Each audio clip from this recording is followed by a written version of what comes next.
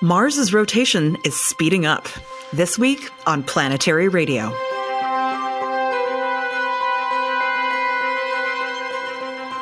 I'm Sarah Al-Ahmed of the Planetary Society, with more of the human adventure across our solar system and beyond. Data from the now-retired NASA InSight mission is providing new details about how fast Mars rotates and how much it wobbles. The InSight RISE instrument's principal investigator, Sebastian Lemaister, from the Royal Observatory of Belgium, joins us this week to get into the details. The Planetary Society's digital community manager, Amber Trujillo, will share her experience observing the October 14th, 2023 annular solar eclipse and her adventure to the OSIRIS-REx sample return capsule's opening at the Johnson Space Center. Then our Director of Government Relations, Jack Curley, will share the triumphs of our most recent Planetary Society Day of Action and update all of us on the status of the Mars sample return mission. Hang on until the end for What's Up with Bruce Betts, our Chief Scientist, as he shares an asteroid mission-themed random space fact. And for those of you looking forward to our upcoming episode about diffraction solar sailing, which we announced on last week's show, don't worry, we're still going to be hearing from that team in the coming weeks. If you love Planetary Radio and want to stay informed about the latest space discoveries, make sure you hit that subscribe button on your favorite podcasting platform. By subscribing, you'll never miss an episode filled with new and awe-inspiring ways to know the cosmos and our place within it. Before we delve into today's episode, I want to take a moment to acknowledge current world events. Our hearts are with everyone impacted. In times like these, we hope that taking a moment to reflect on our tiny shared place in this vast cosmos inspires all of us to treat each other with kindness and to build a better future for everyone on this precious planet. No matter who you are or where you hail from, we're glad you're with us. On October 14th, 2023, an annular solar eclipse passed over parts of North and South America. Solar eclipses happen when the moon passes in front of the sun from our perspective here on Earth, but annular eclipses are something special. They occur only when the moon is a little farther from the Earth in its orbit. The smaller angular size of the moon in the sky means that it can't fully cover the disk of the sun as it does during total solar eclipses. This creates a beautiful phenomenon that some people call a ring of fire. Amber Trujillo, our digital community manager, is here to share her experience on that day and her journey to Texas a few days earlier on October 11th for the unveiling of the NASA OSIRIS-REx asteroid sample return capsule's contents. Hey, Amber. Hi. It's cool seeing you in the office, being able to record together. This is amazing. I wish we could do this all the time. I know, right? It's our co-working week here at the Planetary Society. So for the first time since the COVID pandemic began, we have the entire crew in the office. So it's just a really magical time for all of us. But it's also been a really big moment in space history for the last few weeks. And you've been lucky enough to witness several of these events, starting with the annular solar eclipse that happened this last weekend. You were actually there in the place where you could see the full annular eclipse. How was that? It was amazing. I was in the path of totality. I went with my parents and my nephews to a little place in New Mexico called Torreon. We have a ranch out there. And I had never seen an eclipse before. This was my first time ever. Really? Yeah, so it was really special to experience that with my family. And I made sure the nephews had their super safe solar eclipse glasses that actually Bill Nye's. So they were all set up. They were ready to go. And I couldn't decide if I was more excited to see the annular eclipse or to watch my nephews experience the annular eclipse. So it was really cool to be able to see that. It's always one of those moments whenever there's a big eclipse. I always try to get all the eclipse glasses and give them to all the younger members of my family because these are those events that even as an adult, when you experience them, they kind of change the way you personally feel about space. Because it's altering your reality. The light changes. You see all the effects. But as a child, it's one of those moments that honestly could change the arc of your life and interest you in science in a way that you never could be before. So yeah, there's very few events here on Earth that can bring space to you, and definitely the eclipse is one of them. Yeah. Of course, this is kind of like a precursor moment for us. An annular eclipse is very different from a total solar eclipse, and we do have a total solar eclipse coming up in the United States next April, in April 2024. So this has been kind of like a test moment for a lot of people that are looking forward to that eclipse. But annular eclipses they're a little different. What was the experience like?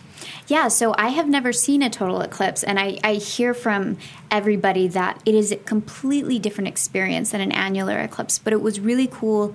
The main difference being that the annular eclipse kind of shows that ring of fire, so it's fun to watch the moon kind of move into that little perfect disc with the little red rim around it, so that was really fun. It also got very, very cold. I can't imagine how much the temperature will drop for the total eclipse, but yeah, it definitely got a little cold. It was interesting. You actually heard the birds start to chirp less, which was really interesting. It definitely got a little gray outside, so it was a very cool event, but I will say that it makes me look forward to the total eclipse even more. I'm so excited. Well, this is just one of the cool space things you've gotten to do recently. You're one of the people who actually got to go be there when they opened the OSIRIS-REx sample return capsule recently. Yeah. What a week. What a few weeks for us. But I mean, how did you end up on that journey? Yeah, so I was able to go out to Johnson Space Center in Houston, Texas, and be there when they unveiled the sample from OSIRIS-REx, and it was amazing, as usual. I mean, NASA, obviously their productions are absolutely incredible.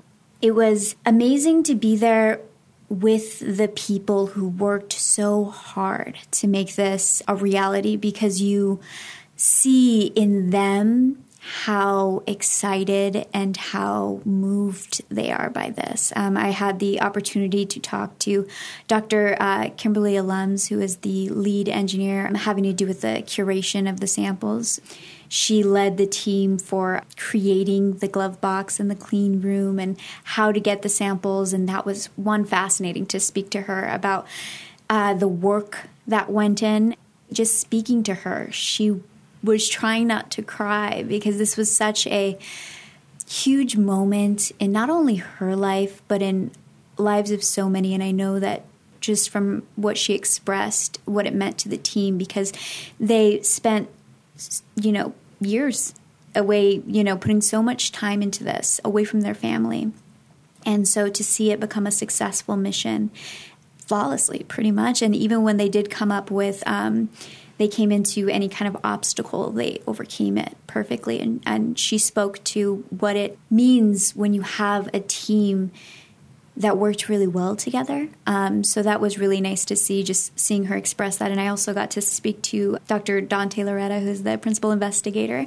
And I mean, he knows everything in and out. And it was just really cool to be able to chat with him about what this means for humanity and what we can look forward to when it comes to not only rewriting the textbooks for solar system formation, but also how life got here, the origin of life and what that could mean for, if we hold the ingredients for life from an asteroid, they could have also landed on Venus and Mars and the moons of Saturn and Jupiter, and what that could mean for the search for life. Like, it's so mind-blowing that we're able to get these samples from so far away. And so, yeah, it was really cool to just be in that moment and to be around the people that made it happen. So, yeah, it was a really wonderful experience.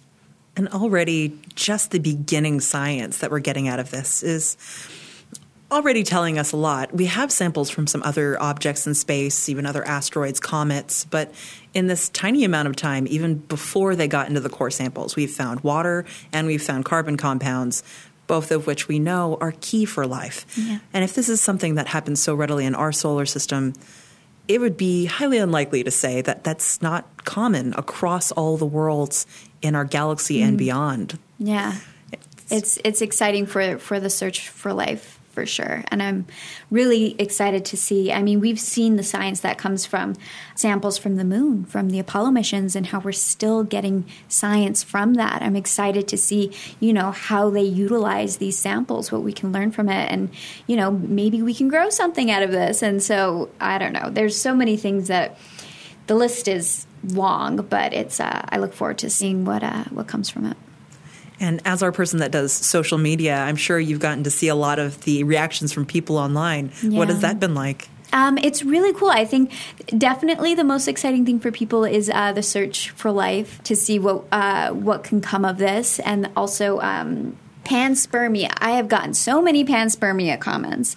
They're just like, we knew it. It was panspermia. So it's really cool to see people ask questions. So it always brings me such joy when people are like, oh my gosh, I love these questions. I have so many questions. Like, yeah, keep asking questions. I love it.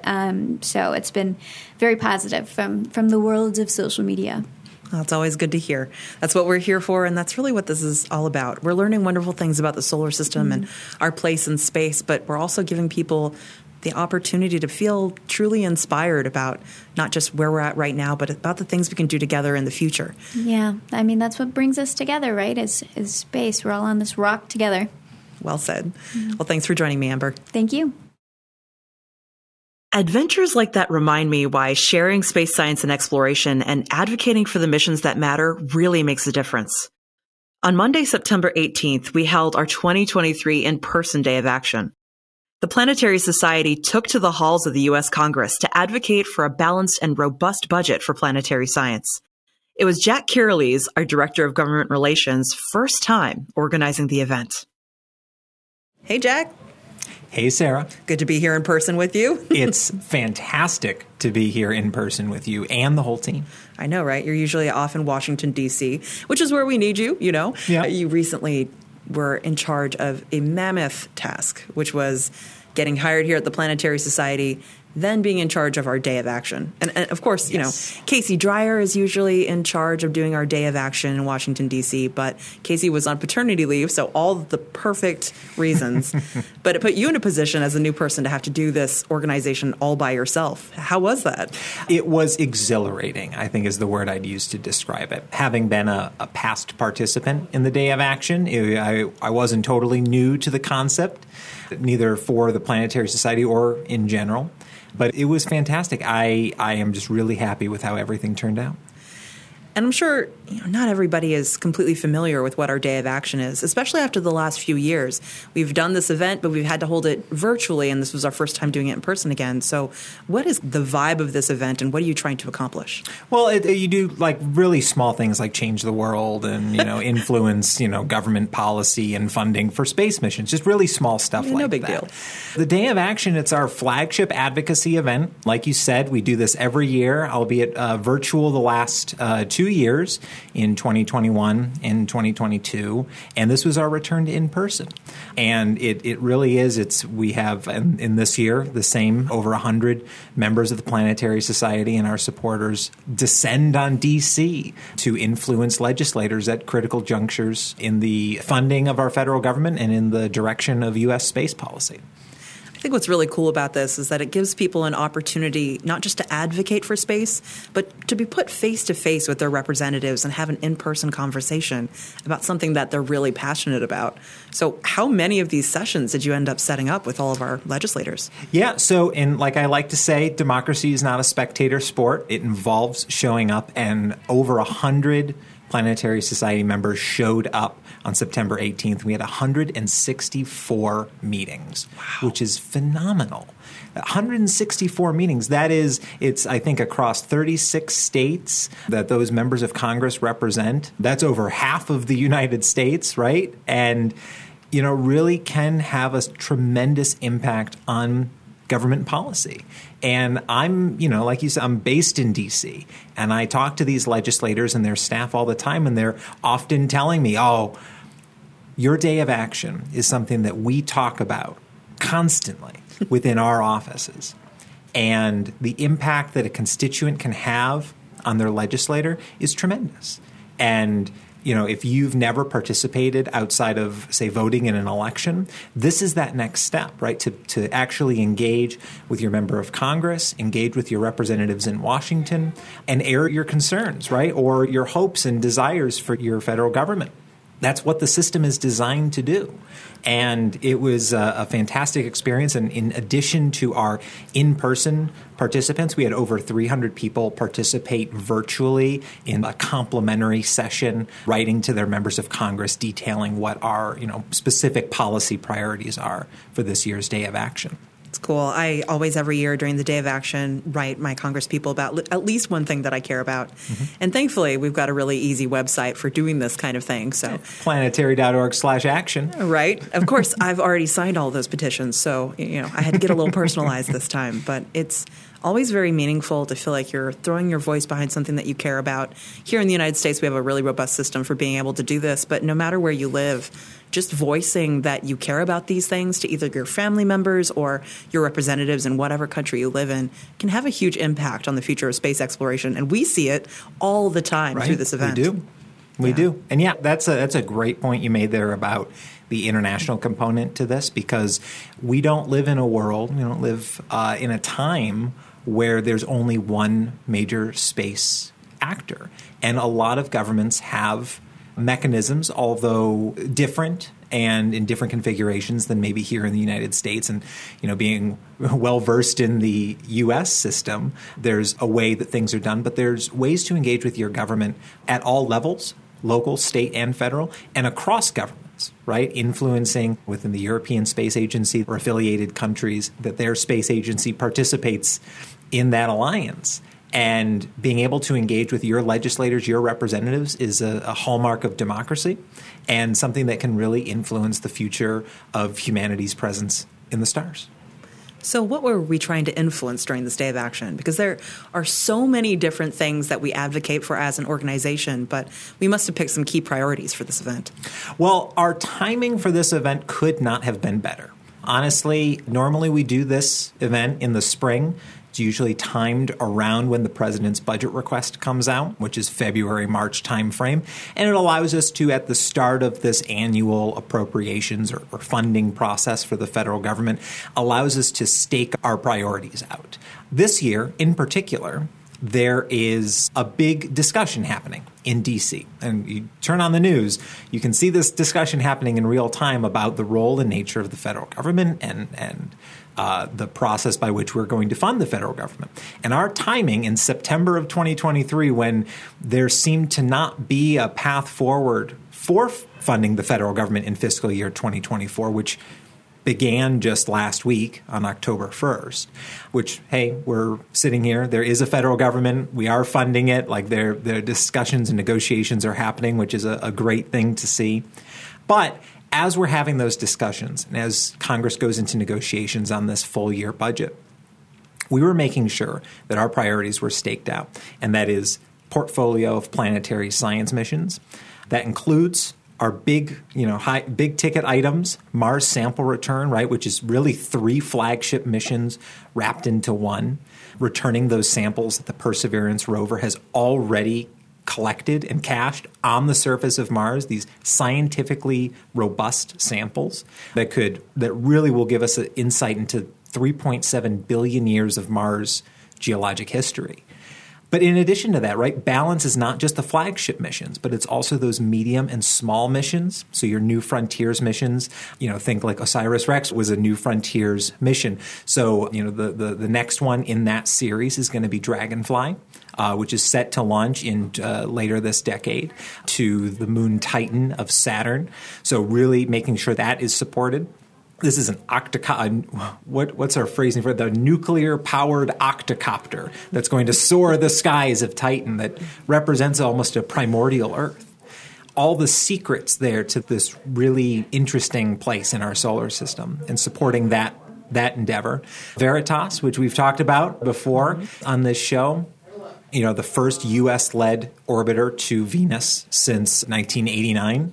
And then on top of that, making sure that research and analysis funding gets the funding it needs. All of this comes from that decadal survey document. For planetary science, ours just came out last year. And so sticking to that this early in the decade is so vitally important, because if you deviate from that now, it could really change the course that has already been plotted out, right, by the scientific community. There's a consensus around what the focus should be, or the foci should be for the coming decade, and making sure that is front and center for legislators to know that, hey, these decisions that you're going to be making impact not just that one mission or that one program line, but the entire balance of the Planetary Science Division, and science writ large within NASA.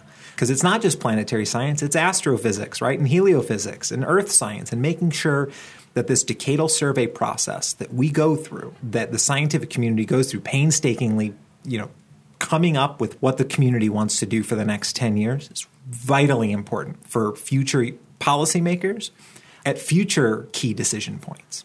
And this day of action, we are championing that, the decadal survey, championing balance, and championing those missions that make up a balanced portfolio. Sample return, Dragonfly, New Horizons, all research and analysis, Veritas. There are so many exciting missions. And NEO-Surveyor, let's not forget NEO-Surveyor, the planet killer finder, right? Looking for those asteroids that might potentially at some point in Earth's future cause us harm. We need to find those. Yeah, that's been a priority for us for quite a while. So it was really wonderful seeing that we got support for NEO-Surveyor through these previous advocacy events.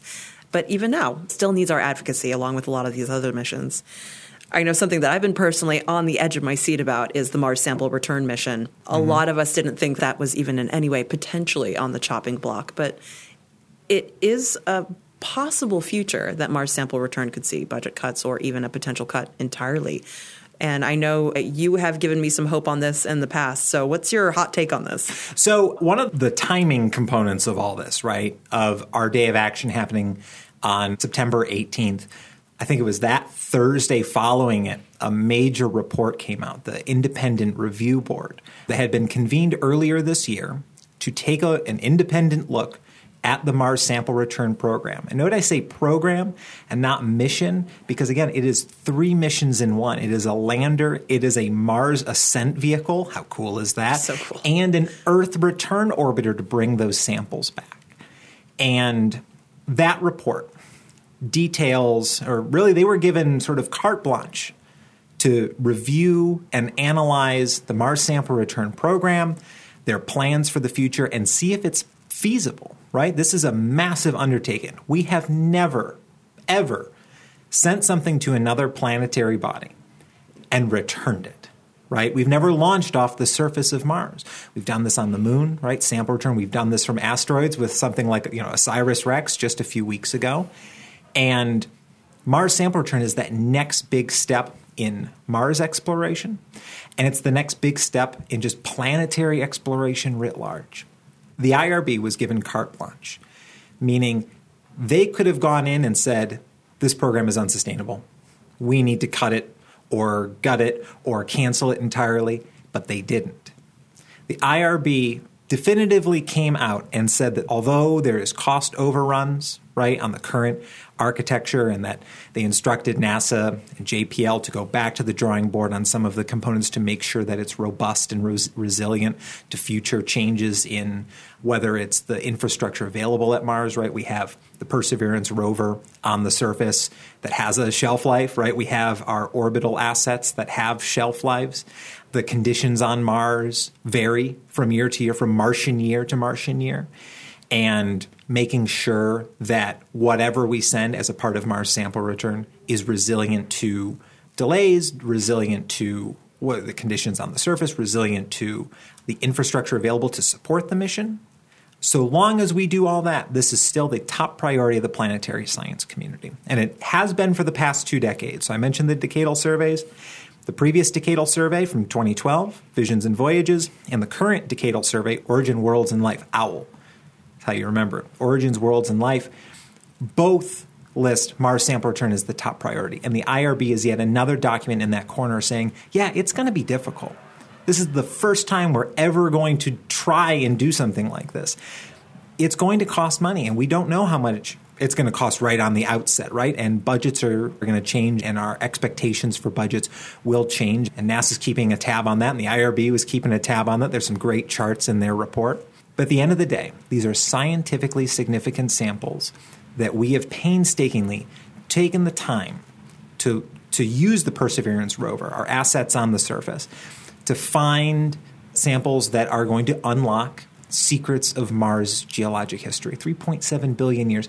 It blows my mind, right, what we're going to be able to, even thinking about what we might be able to uncover with these samples. And they're going to surprise us. They're going to surprise us. Oh, they will. And they're going to rewrite textbooks based on these samples. And this is the greatest undertaking that the U.S. has ever endeavored to do. And it's not just the U.S. This is an international mission. Let's not forget that. The European Space Agency is providing a lot of support, not just in the form of the Earth Return Orbiter, but is also a part of the sample retrieval lander and the Mars Ascent Vehicle. There's components that are international in every aspect of this program.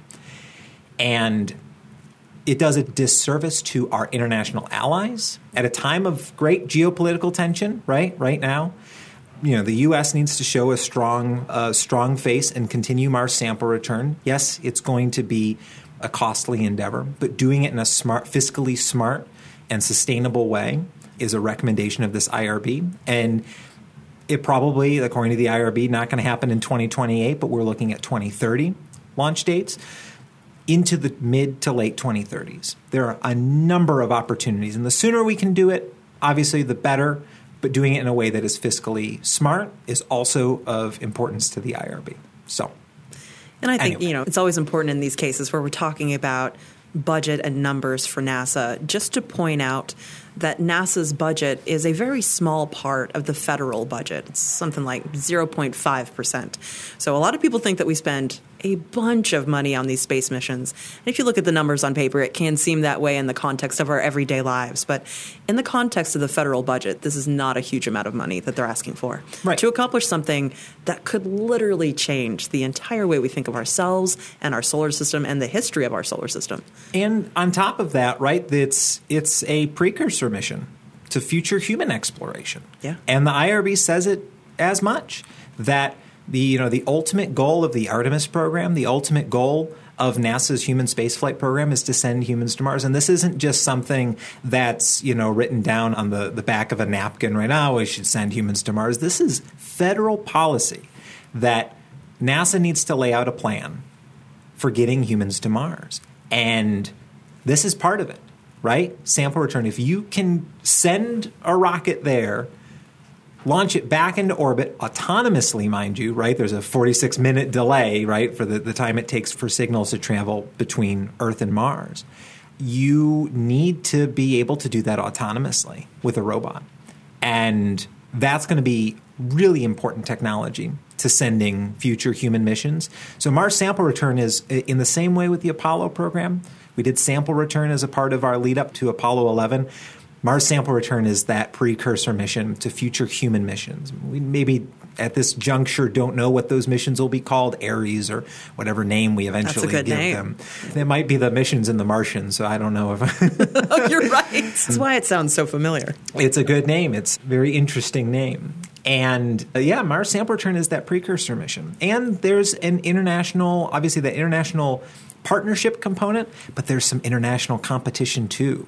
Right? The IRB points out that this is of not just scientific importance, but of national importance, right? Strategic importance to the U.S. And that's because the Chinese National Space Agency has also identified Mars sample return as a goal for their space program.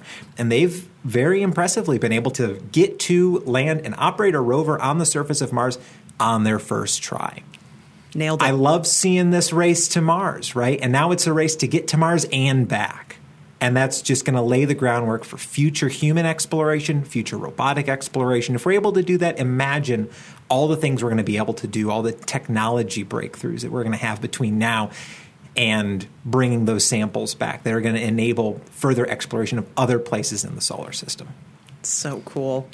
Well, thanks for joining me and for helping to do this ginormous thing. You should be so proud of what you accomplished during your first time doing this Day of Action. And I'm hoping next time I'm there with you. And I know Casey will be with us there on the Hill next time. It's going to be an even bigger party than it was this time. Oh, absolutely. So mark your calendars for early 2024. We're going to be coming back. Keep an eye on your inbox. We'll be announcing the next Day of Action very soon.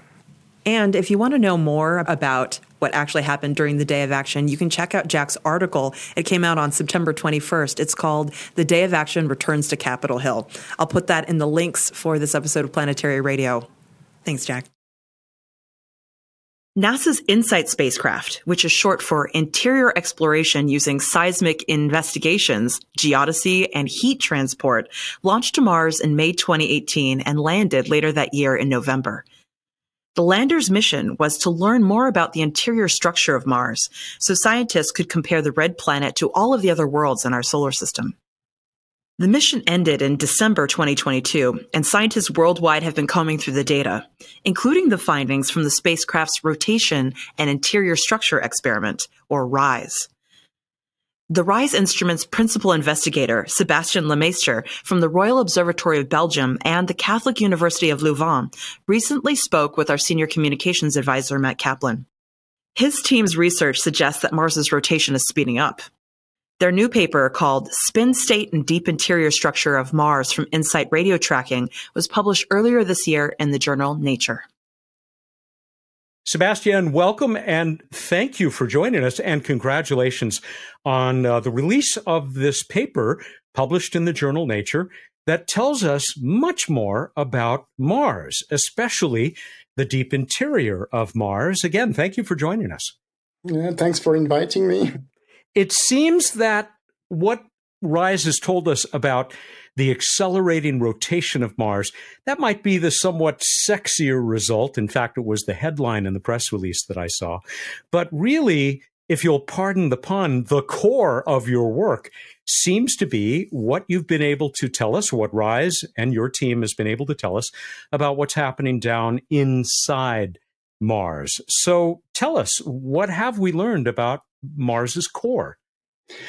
So we have learned a lot, not only thanks to RISE, but also thanks to other instruments that was on board the InSight mission, like the seismometer says.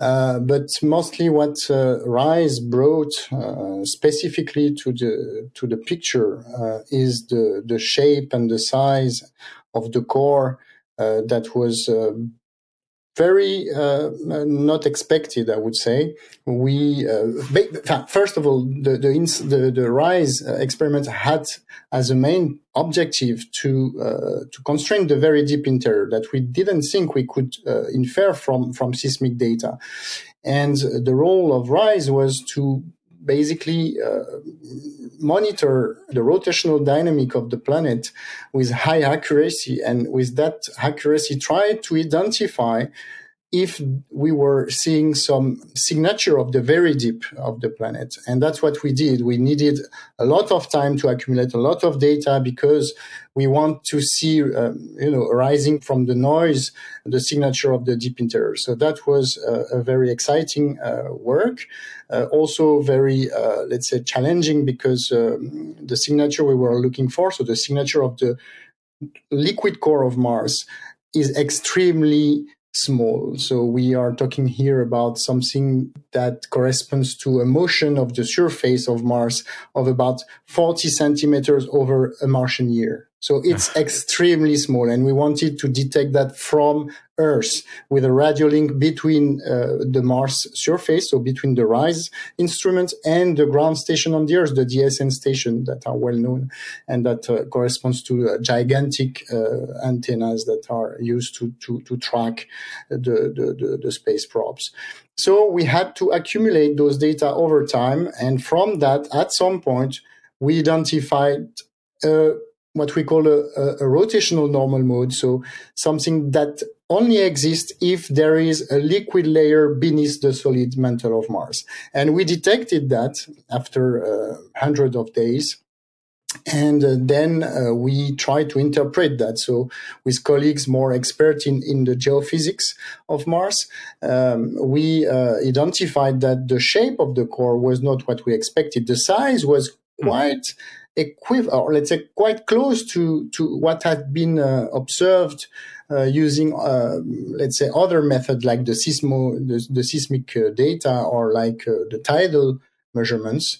But the shape was quite different. So it puzzled us at the beginning. And we came up with some explanation of why the core looks really much like the core of a liquid planet, if you wish, a planet that would be liquid rotating on itself, what we call the hydrostatic shape of the core. So RISE had this specificity of characterizing the core itself, its size, its shape, its composition, its moment of inertia, as we call that, which is basically the distribution of mass inside the core. The density jump, so basically the density of the core with respect to the density of the external part of the planet. So those are the specific things that RISE brought to the picture of Mars interior. Whenever I talk to someone like you who conducts what we know as radio science, I am blown away by the exquisite sensitivity. I mean, we're talking here about using the Doppler effect, right? Correct. But to do this at the level of being able to detect a 40-centimeter change over the course of a year, could this have been done, I mean, years ago, let's say by the Viking landers in the 1970s, or maybe even in the years after that? Yeah, no, actually not. And the idea of looking for that specificity of the planet rotation was already in the minds decades ago, but we couldn't reach that because of the accuracy of the previous data. So Viking had stayed on Mars and operated on Mars for a long period, which is necessary, as I said, to accumulate the signal and to have a chance to see it. But actually, the Viking data was, using other frequencies, lower frequencies in the signal that were more sensitive to propagation noises. So these data were not precise enough to see this signal, and so we had to wait. And also, I mean, orbiters are also sensitive to the rotation of a planet through the rotation of the gravity field. But here again, the precision was not good enough, and so we had to wait for a new mission stick, to the surface, and that would be providing data for a long time span and with very high accuracy. And actually, even that RISE provided us, even if we spend years to prepare the mission, to prepare the models, to implement the softwares, to get ready of what kind of observable we expect, what kind of ranges we expect, etc. And in the end, everything was not what we expected. And also, in terms of accuracy, we didn't expect the spacecraft to provide such a good set of data. So we had to improve the models of all kinds. The model regarding the calibration of the data. We had now to introduce, for instance, models to calibrate the Martian troposphere data noise, and also the dynamical model of Mars rotation had also to be improved to match and to be representative of the data. We'll be right back after this short break. Greetings, Bill Nye here, CEO of the Planetary Society. Thanks to you, our LightSail program is our greatest shared accomplishment. Our LightSail 2 spacecraft was in space for more than 3 years, from June 2019 to November 2022, and successfully used sunlight to change its orbit around Earth. Because of your support, our members demonstrated that highly maneuverable solar sailing is possible. Now it's time for the next chapter in the LightSail's continuing mission. We need to educate the world about the possibilities of solar sailing by sharing the remarkable story of LightSail with scientists, engineers, and space enthusiasts around the world. We're going to publish a commemorative book for your mission. It will be filled with all the best images captured by LightSail from space, as well as chapters describing the development of the mission, stories from the launch, and its technical results to help ensure that this key technology is adopted by future missions. Along with the book, we will be doing one of the most important tasks of any project. We'll be disseminating our findings in scientific journals, at conferences and other events, and we'll build a master archive of all the mission data. So every bit of information we've collected will be available to engineers, scientists, and future missions anywhere. In short, there's still a lot to do with LightSail, and that's where you come in. As a member of the LightSail mission team, we need your support to secure LightSail's legacy with all of these projects. Visit planetary.org/legacy to make your gift today. LightSail is your story, your success, your legacy, and it's making a valuable contribution to the future of solar sailing and space exploration. Your donation will help us continue to share the successful story of LightSail. Thank you. I always love it when a scientist or engineer tells me that, one, their instrument performed even better than they expected after a lot of work, and two, that they got unexpected results, because isn't that the most exciting thing in science? Back to the core. Wasn't there thinking at one time that Mars might be so geologically dead that perhaps it doesn't even have a liquid core, which now your data, other data, including the data from that also exquisitely sensitive seismometer, we know that it does. And in fact, it's kind of sloshing around a little bit, causing these perturbations. Yeah, that's true. That's true. That for a while we didn't know. We expected it from planetary formation scenarios, but we didn't know. And the first clue about the liquid core existence was obtained from orbiters that measured the tidal signal in the gravity field, and that was already almost 20 years ago. And so here we come with a totally different measurements, something that has nothing to do with tides, that has nothing to do with seismometry, and that confirm this state. Now, RISE brings something else, that is still, under study, which is a piece of answer to the question of the inner core, what we call the inner core, which is the solid part inside the liquid core. We have that on the Earth, and that is a witness, let's say, or a consequence of the magnetic field that we can see on Earth, and that doesn't exist on Mars. And so there is this big question of the inner core. Is there an inner core on Mars? Yes or no?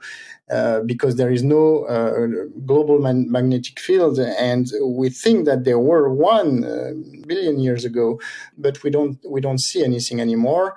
And here we digged into the RISE data to also detect, if any, the signature of such an inner core, and we didn't detect any. So basically, our RISE, it's always very complicated to prove the absence of something, right? It's easy to prove that there is something, but it's very complicated to prove that there is nothing. Hard to prove a negative, yeah. Yes, I'm not saying that there is none. I'm just saying that in the RISE data, at least the analysis we've done on it, we didn't detect the signature of the inner core.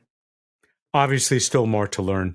Let me turn now to that other headline-making finding by RISE, which is that Mars, its rotation, it's actually spinning faster and faster. It's accelerating, which is pretty fascinating. I mean, we would expect from physics a planet to slow down, if anything, right? What is this? What is going on here? Why is it speeding up? And by how much? Yeah, by how much is by very little, actually. It's like almost, let's say 1 microsecond per year. So it's very, very, very little, right? But if you consider that at the geological timescales, then it can be significant. Yeah, and the mass of a planet speeding up. I mean, there's a lot of energy there. Yes, clear. But actually, if you do the math, you can have many different explanations. First of all, we don't have any clear explanation for that yet. So we are working on it. But if you do the math, you can really identify a dozen, or let's say half a dozen of explanations that would be, just a slight change in the shape of Mars, a slight change in the thickness of the polar caps. You can imagine a few explanations that can really be physically sounded and that can explain what we see. we could also imagine that there is let's say a glitch in the data that we consider to be associated with an acceleration, and that wouldn't be. I mean, there is a big chance that this signal actually exists, because first once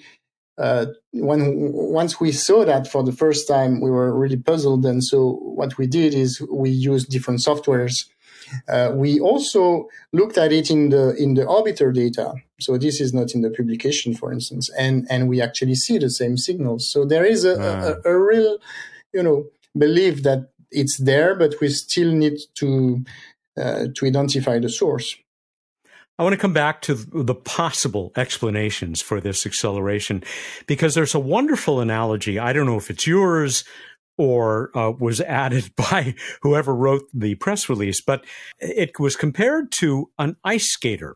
And let's think of an Olympic ice skater spinning in one position on the ice with her arms extended. And when she brings her arm in, conservation of motion, angular momentum, she speeds up. So if Mars becomes a little bit taller, right, with more Correct. ice on the poles, Correct. You would expect it to speed up a little bit. Do I have that right? Yes, exactly. That's exactly that. Indeed, yes. That's why I was talking about ice accumulation at the pole, because it means that the matter would, go closer to the spin axis and would, as you say, make Mars taller. You could also imagine like on the Earth, that at some point you would have ice, what we call the post-glacial rebound on Earth. So basically, after the ice remove from the cap, the solid Mars would relax to reshape, and so would, in the same way than what you just said, would elongate, if you wish, along the spin axis. So all these are possibilities. One also is, for instance, the tidal torque from the moons of Mars. So Phobos, for instance, is one of the two moons of Mars, which is the biggest one, is falling down to Mars, and so it accelerates Mars. We know that, but in fact, Phobos is responsible for an acceleration which is 3 orders of magnitude smaller than what we observe. So it cannot be that. We could also imagine that, you have an impactor that would have brought some angular momentum to the planet just by impact, as the planets basically, when they formed, they got their rotation speed just certainly thanks to those impacts. But it's also the first calculation about that show that it's unlikely, because it would require a very big impactor or very many of them, which is very unlikely. It seems obvious that, and it's no surprise, we have much more to learn. You had 4 years of data from RISE over the course of InSight's lifetime on Mars. Brilliant work by the entire spacecraft team. But are we done? Is there more to learn from not just the data from RISE, but from the other instrument on this mission, the seismometer? So clearly, no, we are not done. There is a bunch of data that are still, under the eyes of the scientists of the team and of the scientists of the entire, scientific community worldwide, because now the data are available, so everybody can use and process the data. For the case of RISE, the specific case of RISE, as I said, because it's radio science, you often need to wait. It's not an event that you want to interpret. It's not a picture of the surface. It's really some dynamical effects that you want to see. So you really have to look at it once the entire set is there, which is the case now. So we have many other stuff that we can do, that we will do. That's great to hear. I'll leave you with this. I'm just curious about how you got into this business of sending exquisitely sensitive radio receivers and transmitters to other worlds, because you have worked on so many missions. It just seems like a fascinating line of work, but one that takes a good deal of patience. Yeah, indeed, yeah. I am an aerospace system engineer. And so at some point I was hired to work on Mars Express, which is a European mission, and on the radio science of Mars Express. So I came to the team in Belgium. I'm French. And that's how I started, just, because I had the opportunity. I was not expecting that from my childhood. I mean, even if I was super interested by space and aeronautics, but that's just a matter of chance, I would say. And then from that point, I got in love with the field, of course. Sébastien, stay in love, and I look forward to hearing more results from this data, from InSight, and the other work that you are doing from missions all around our solar system, including missions to come, like MMX, that sample return mission that the Japanese and an international consortium plan to send to Mars. Thank you again very much for joining us. Thanks a lot for your invitation. My guest has been Sébastien Lemestre, the principal investigator for the RISE instrument on InSight, RISE, the Rotation and Interior Structure Experiment. He's also the lead author of the paper in Nature with the results that we've been talking about, and we will put up a link to that paper on the episode page for this week that you can find at planetary.org/radio. Now let's check in with Bruce Betts, the chief scientist of the Planetary Society, for What's Up. Hey, Bruce. Hi, Sarah. How you doing this fine and glorious day? I mean, it's been super fun seeing everyone around the office. It was good hanging out with you yesterday. It's a weird thing to see everyone in the real world. They're so three-dimensional. I know. That's a trip. Maybe more dimensional. Who knows? But whoa. Did you get to see the annular eclipse, Bruce? I did. It was super, super duper cool. I took pictures. I watched it. I hung out with my old family and sons and stuff, and we looked, and it did what it was supposed to do. And I pondered. I thought, ooh, look, orbs moving relative to one another in the sky that we don't usually appreciate their movement relative to each other. And then I thought, that was almost profound. And then I moved on. It was a moment for me, though. I felt like a superhero. All of my neighbors were outside staring up at the eclipse without eclipse glasses, and I just happened to be one of those nerds with a full bag full of eclipse glasses. So awesome. I went out there just like, and you get eclipse glasses, and you get eclipse glasses. But it was a good time, and I'm glad people got a chance to see that. And now we're all kind of mentally prepared for the next big eclipse coming up on April 8th, 2024. Yes. Oh, sneaking up on us. Well, I mean, time. Keeps slipping. Into the future. And speaking of time, this weekend, International Observe the Moon Night is coming up on Saturday, October 21st. Time is on our side. Are you going to go outside and check out the moon? Sure. It's always good to check out the moon. It's a underappreciated thing to stare at, whether it's just with your eyes or with binoculars or with a telescope. Yeah, moon. Good. It hangs out up in the sky. You going to go check it out? I'm considering setting up my telescope and, showing my neighbors, that kind of thing, since I had such a great time earlier this week. But, maybe I'll check out one of the local events. If anybody's interested in finding an Observe the Moon Night event near them, I'll put a link to the website for it on our page for this Planetary Radio episode, because there's nothing cooler than just hanging out with strangers and having a moment to ponder the universe, Wow. Yeah. You had me at hanging out with strangers. Wow. It's been a good couple of weeks for space nerds, I feel, between OSIRIS-REx sample return and Psyche mission launching. It's just a good time. It is, and things are working really well. So it is exciting, and looking forward to Psyche getting out there and seeing some metal. Those pictures are going to be bonkers. At least I hope so. I hope it's really cool. I hope we get all these weird jagged pits where craters formed on this metallic asteroid, instead of it being really boring on the outside, and then we'll have to send a mission to excavate down to find the cool metal. Jagged Pits, band name, I call it. That's fair. You can have it. Okay, as long as I get to be your drummer. Sure. Do you know how to drum? A little bit. That'll do. All right. Shall we dive into some random space fact?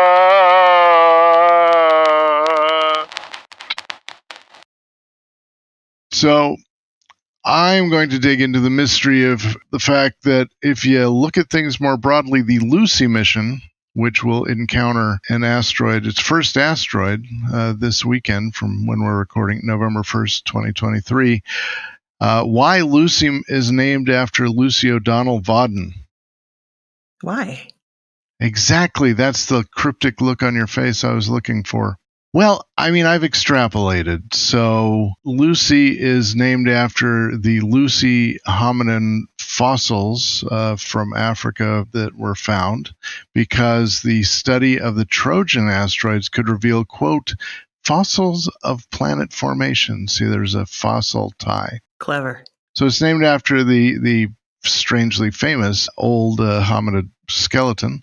And that was named after Lucy in the Sky with Diamonds by the Beatles. I was going to say, that's a great connection. Yeah, they were playing it in camp, apparently, the day they found it. So they named it Lucy. And Lucy in the Sky with Diamonds was named after a classmate of 4-year-old at the time, Julian Lennon, who he did a drawing, which he called Lucy in the Sky with Diamonds, about Lucy O'Donnell, later Lucy O'Donnell Vauden, who has since passed away. But that is why I view the Lucy mission as indirectly named after a British woman named Lucy. That's so cool. I remember learning when I was younger that Lucy, the hominid, was named for that Beatles song, but just because I was a huge Beatles fan as a kid. But that makes it even more special. And then they'll be encountering Dinkinesh, the asteroid which they named for the Lucy fossil. That will be their first asteroid encounter coming up. And that's based upon the Ethiopian name for the Lucy fossil, which means you are marvelous in the Amharic language. There you go. Every time there's a name for one of these missions, it's like you go down the rabbit hole of like how it got named, and it just gets cooler and cooler. The more interesting little factoids you get about these, the more I feel connected to everyone who did it.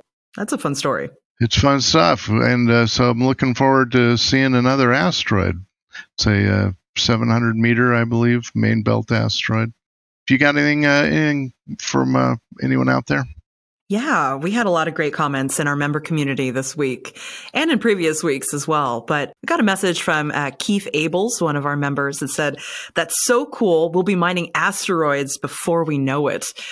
It was in a reference to the OSIRIS-REx sample return. But I think yes. Whenever I think about the Psyche mission, I always in my brain tie it to asteroid mining.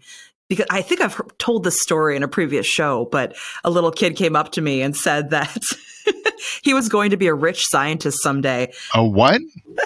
And I asked this kid, I'm like, how are you going to do that? And this kid's like, asteroid mining. Have you heard of the asteroid Psyche? This kid was like 10, so I think going someplace, that kid. apparently Psyche. Oh, I also wanted to say, a few weeks ago, we made a Portal reference on the show. You close out the show by saying that, think of Sarah playing Portal 2, which I've definitely done. But we had a member, Devin O'Rourke, write into the community and say, oh my goodness, Portal references on this week's Plan Rad, and then sent an emoji of a piece of cake. It's beautiful. What reference will we make today? Who knows? Maybe none. We're pretty boring. We're pretty boring today. All right, let's take it out. All right, everybody, go out there, look up the night sky, and think about what fossil you would name your child after. Thank you, and good night.